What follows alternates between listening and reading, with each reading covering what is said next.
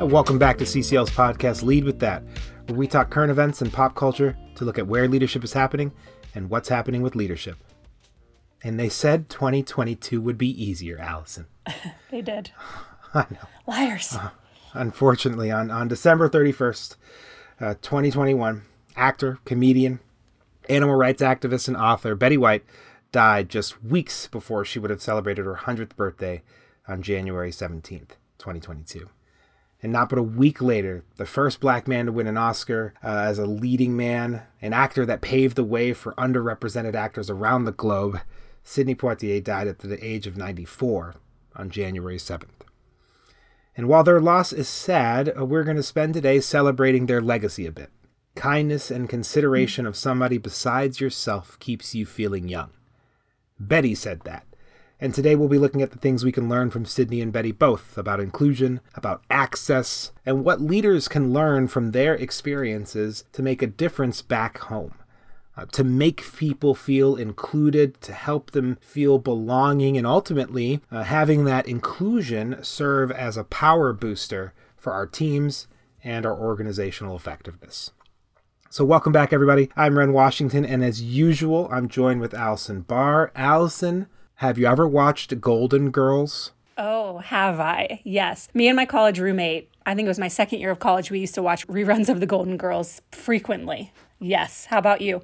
A little bit. I think my parents may have watched it, or it was very popular and I was kind of on the tail end. I think my favorite story about Golden Girls, just Betty White adjacent, is that the mother of one of the three women, she was actually younger than the actress who played her daughter. And so that was all done by like makeup and prosthetics. And she felt a certain kind of way about that. So that was my limited exposure to Betty White in the early days. But then she had her Betty Renaissance.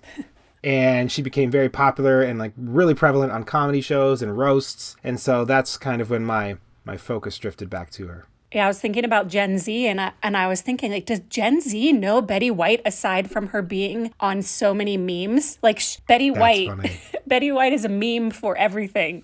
And so, yeah, I think a lot of us probably know her from the Golden Girls, and maybe even some of us know her from her own talk show. But yeah, I love reading about her sort of resurrection, if you will. Post Golden Girls, she was involved in some really fun and hilarious sketches. Yeah.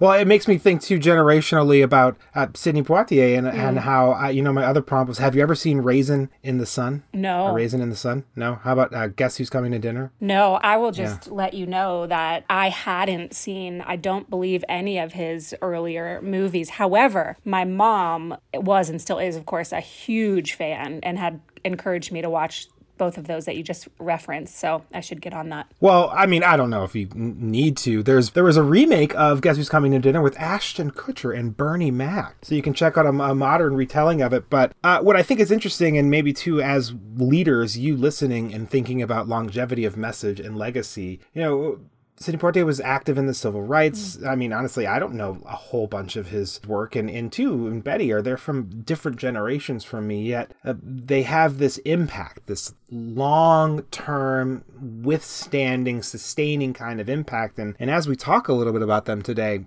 I'm interested to kind of find some themes or trends about how they were able to be so impactful, how they're able to kind of show up in people's lives, and see, too, the difference that they made for people who were in their industry and people outside of their industry. Yeah, and they both were in different ways. Betty, from what I read and listened to in preparation for this podcast, Betty White was maybe more outspoken in her advocacy for women's rights, civil rights, advocacy for the LGBTQ plus community, of course, animal rights as well.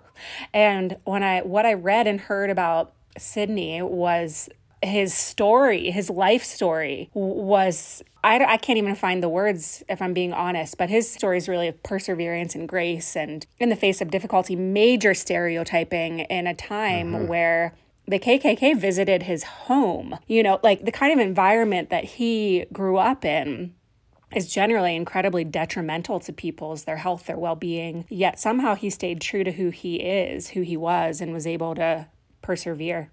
Yeah, I know we could do a whole nother series on these historical icons. And I think it's fair to call Betty and Sidney icons. These people who kind of were these epitomizations of what it looked like to do it with grace and to fight through and persevere. And it is amazing what they were able to make it through.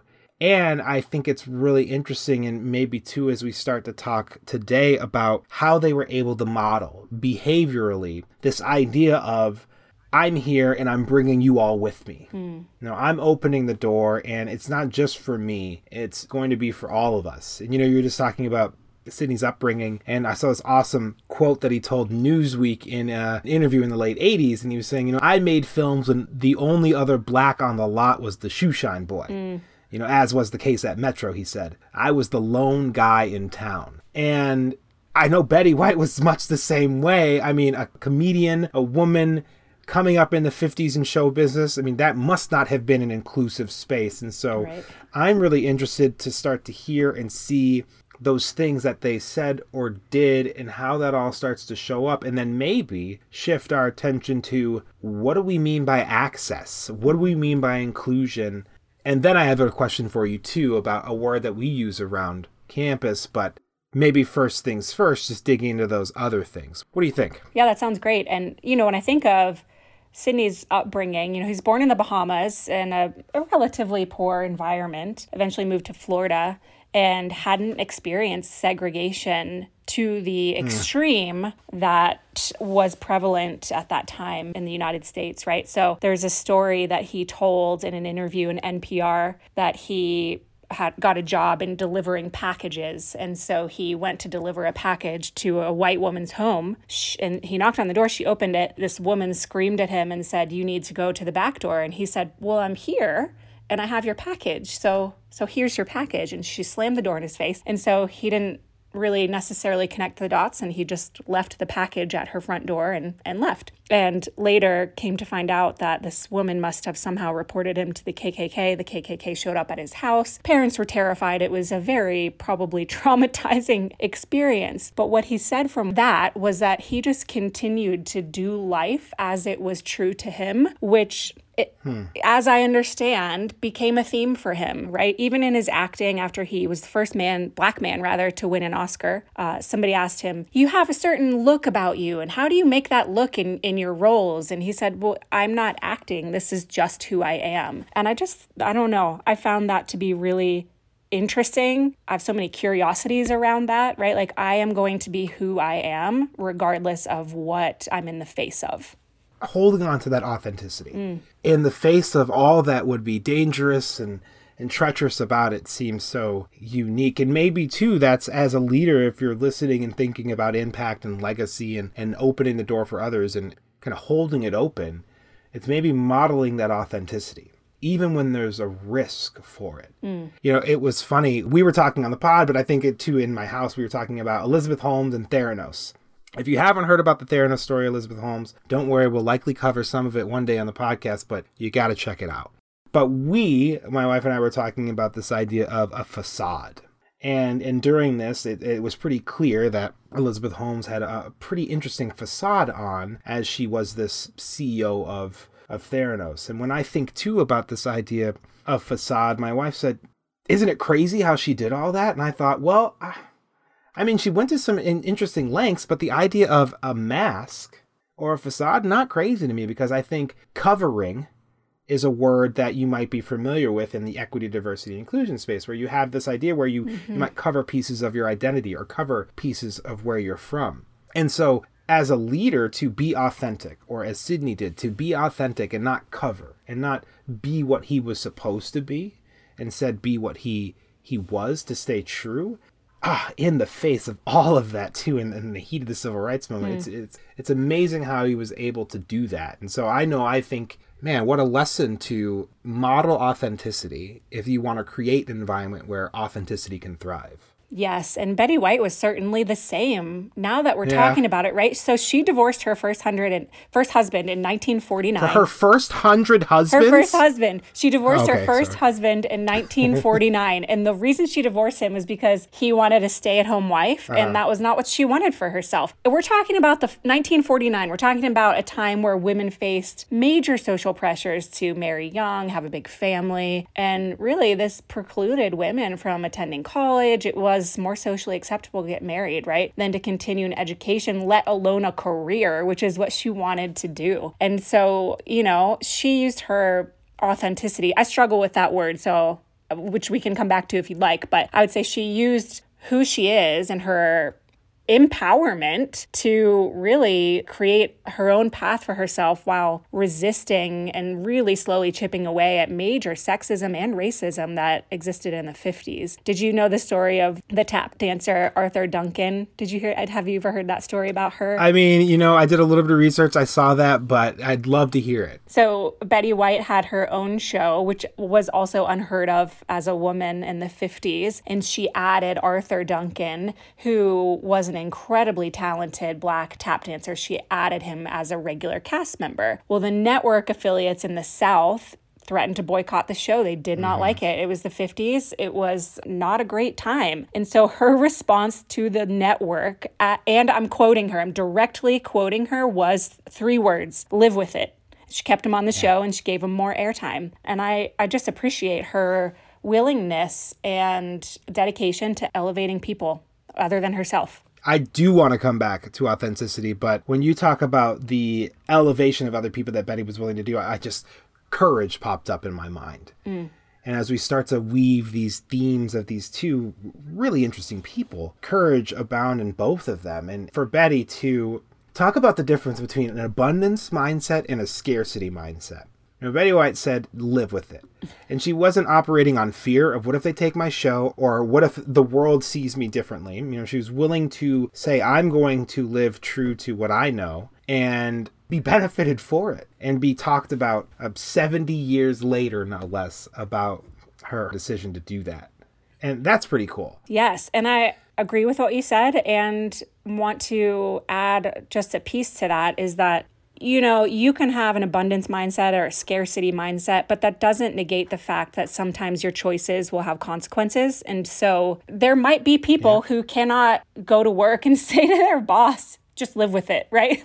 They might get fired and the consequences of making that choice outweigh any risk or the benefits of saying it in the first place. But for Betty White, you feel like you know her. I feel like I know her. I'll speak for myself. Her story and her legacy, so to speak, really was around empathy. I think about resilience, inclusion, honesty. And I mean honesty by her sharing her honest thoughts and feelings about the world around her, right? She was it seemed, right, generally pretty honest during a time where it certainly was not welcomed to do so as a woman. I just can't stop thinking about the means in which that these people were able to accomplish it.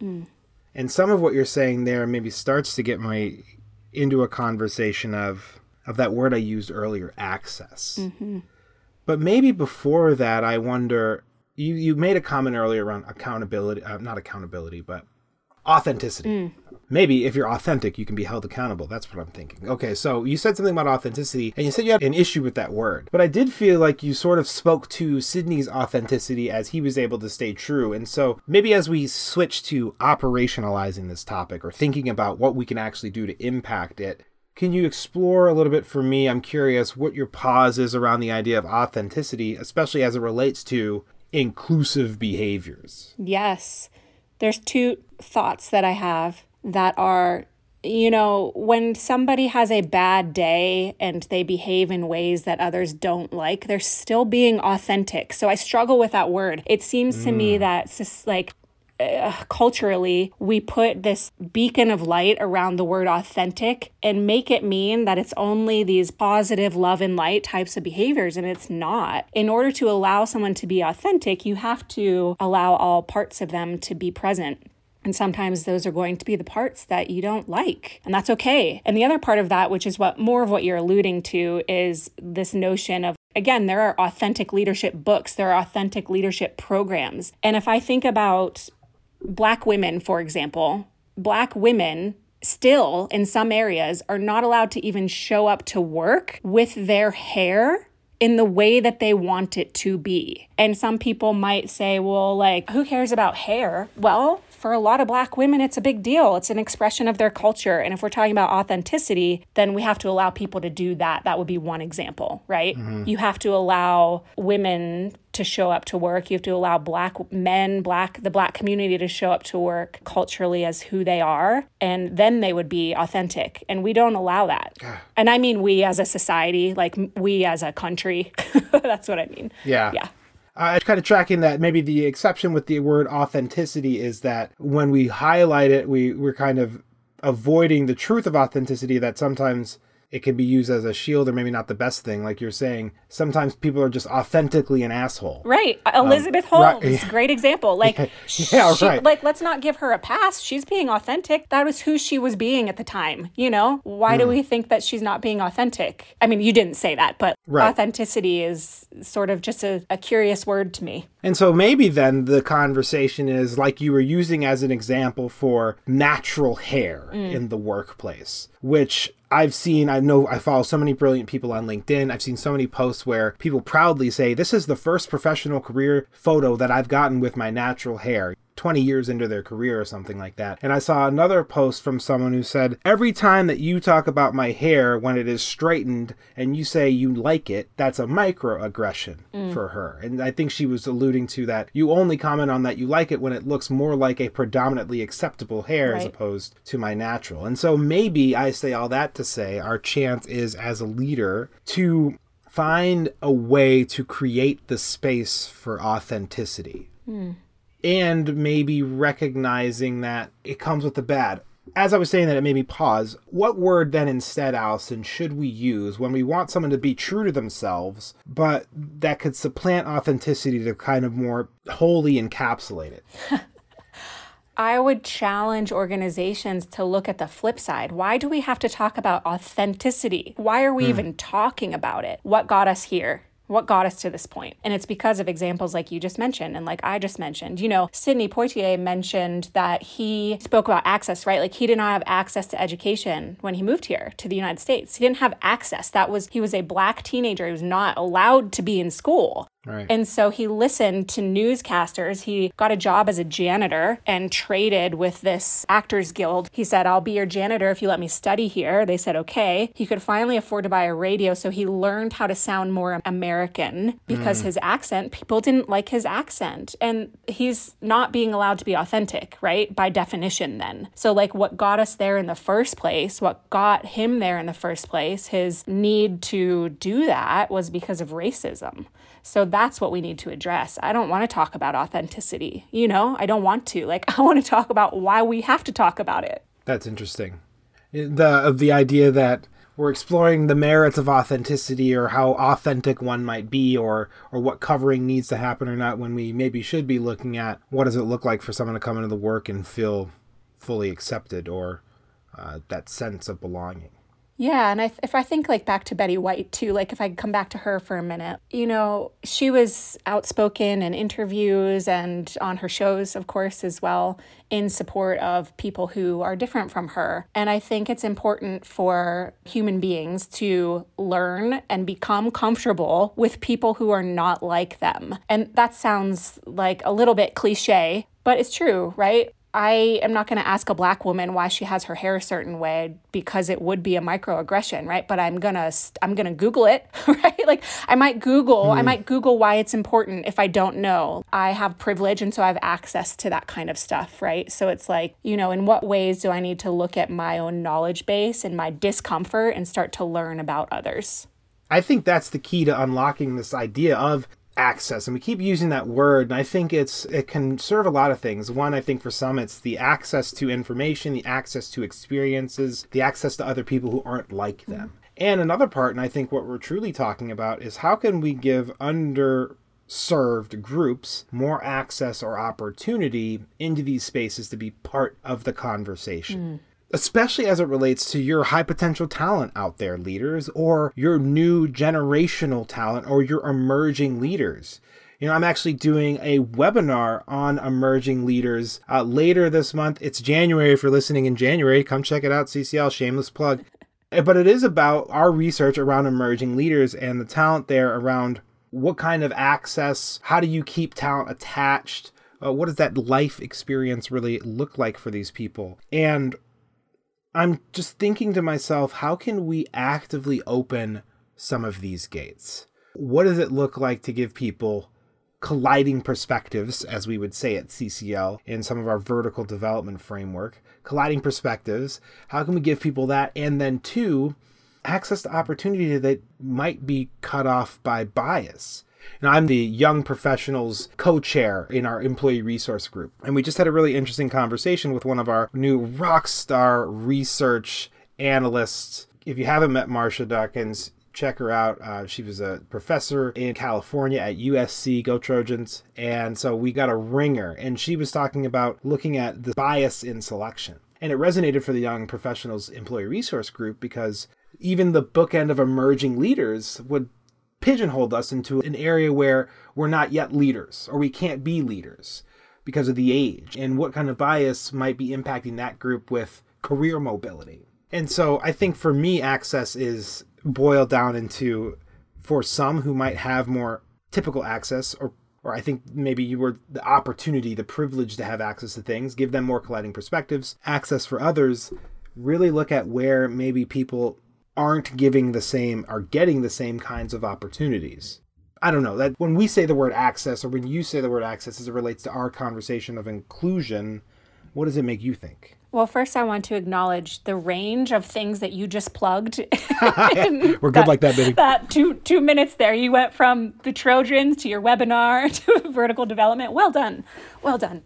Okay, so, I will always come back to this notion of it starts with me, it starts with I. It's always going to start with I. And one has to be able to acknowledge all of the things that you just said in the first place. And I think that is an obstacle for some people. That is an obstacle in some organizations, right? It can be really hard to acknowledge that you have privilege. It can be really hard to acknowledge that you have bias. By the way, every human being has bias. Every single one of us has bias. And so I think if we resist that, we're not going to get very far, even though our intentions might be really good. You could have a leader who says, I want to create a more inclusive space. However, if this is the leader at the helm of creating inclusive policies and inclusive spaces who does not acknowledge their privilege and their bias, it's not likely to get very far. So I think some self-investigation needs to happen first.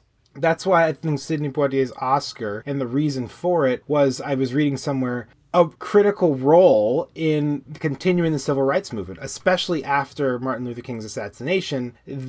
Sidney's movies and his grace in the space started to keep people's eyes on it and recognize that there was a difference. And then 2, maybe recognize that this unfair treatment, this unjust treatment for our fellow people needed to change. And so I really resonate with what you're saying about a recognition of where we are. And so when I think about inclusion, especially as a leader who's in this space, one of the things that you can continue to do is not only maybe create space and demonstrate authenticity, so to create space for authenticity, but also investigate, Allison, like you said, why we have this issue around what is authentic and what is acceptably authentic, and explore kind of the landscape that we're in that makes Betty and Sidney the kinds of iconic, inclusive heroes they are. Right. Yeah. Have you ever read Kendi's book, How to Be an Anti-Racist? I have not yet, no. It's interesting. I think you might like it. There's one thing that you're just making me think of that he says in that book, and I'm paraphrasing what he said, which is it can be very hard to change people's minds and hearts. However, I'm talking about the workplace. However, at the workplace, if you start with policies and procedures, that's a better gateway to having inclusivity. And I thought that was interesting. And I think about that a lot, if I'm being honest, right? Like, why is it so hard to change people's perspectives? I don't know the answer to that, but I wonder if policy and procedure is a good place to start. But in order to do that, then you have to have the right people in those spaces making those decisions, right? Like if you're going to have a maternity leave conversation, for example, or a paternity leave for that matter, you can't just have a group of men making that decision. You need to have women in that space as well. So what do you think about that? It's interesting. Fixing policy and procedures, maybe. It depends on the consequence for breaking the rule. Let me give you an example. I was driving in Texas with a colleague of ours on a business development trip. And I like this guy for a lot of reasons. He's not with us anymore at the organization. I think he's still with us all, generally, humanity. But I liked him a lot. One of the reasons I liked him a lot was because he drove fast. And we were zipping along these highways in Texas, and he was doing these things, and he looked over at me one time. He's like, I drive kind of fast. I looked back at him and said, I like it. It's fine. We're getting to our destination faster. And we pass the speed limit, and then another car passes us, and I think, well, we're only going really like 15 over, and we're not the fastest cars here. And we started to have a conversation about how you could make people go the desired speed limit. And we got to this point where you have really two options. He said, well, why don't you just lower the speed limit sign? And so we were going 15 over. And so he would suggest, so if they want us, and the speed limit was 70 miles an hour. So we were going 85. So he's like, if you want people to go 70 miles an hour, why don't you just lower the speed limit to 55? And we just paused and we thought, well, that's an interesting conversation about change management or change leadership.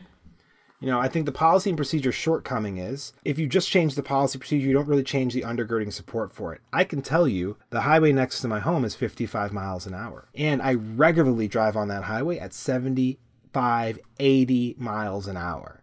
And so it's interesting that if the signage alone was enough, then maybe we would all follow the speed limit. I think the bigger question of we have to identify why people speed in the first place.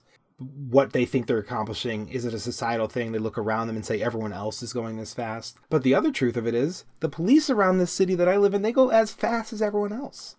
And so I would... You are missing a key component here, but finish your sentence. Okay, well, no, what's the key component? Bring it in here.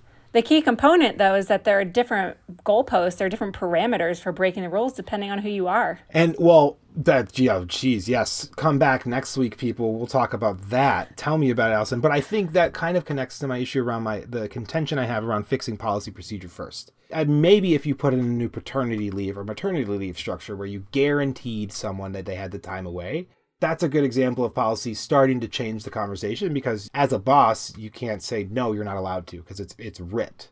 But if you were to create a policy that, for instance, might be what a lot of our clients are apprehensive about, like demographic policies or policies around who gets requested for what jobs, then all of a sudden we've got this interesting conversation where people have these rules to follow, but they only follow them so far. I think an example of it would be, if you are an NFL fan, the Rooney Rule. And the Rooney Rule is cited in a lot of organizations around a process. The Rooney Rule is that in the NFL, there weren't enough minority coaches. And so they made a rule that when you were hiring a coach, you had to interview a minority candidate. Functionally, what it had turned into, especially in its worst years, was one minority candidate being interviewed for all the jobs. So everyone could say, well, we followed the rule. So what I think about the policy and procedure thing is, I think, like you said, it depends on who's breaking the rules, who's being held to account, what are the standards of consistency across all of those rules. But I could get on board. I mean, it sounds like I got to read the book. Yeah, and I think what he's alluding to is policies for allowing certain things, not taking away. Like policies that allow for women to have maternity leave, like not...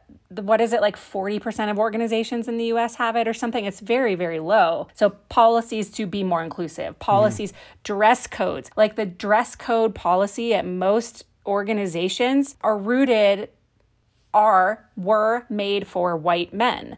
And so it's inclusive. We don't need to harp on this too much, but for a woman to wear leggings, regardless of her shirt length, is not acceptable. Why don't you stop sexualizing women? That's the root of the problem. My legs are not sexual, more so than yours aren't. Why are you looking at my legs and thinking gross thoughts? Like, that's not a function of my leggings. That's a function of you. Do you know what I mean? So it's like there are policies and procedures that could be adjusted to allow for more inclusive behaviors of people who are not white men.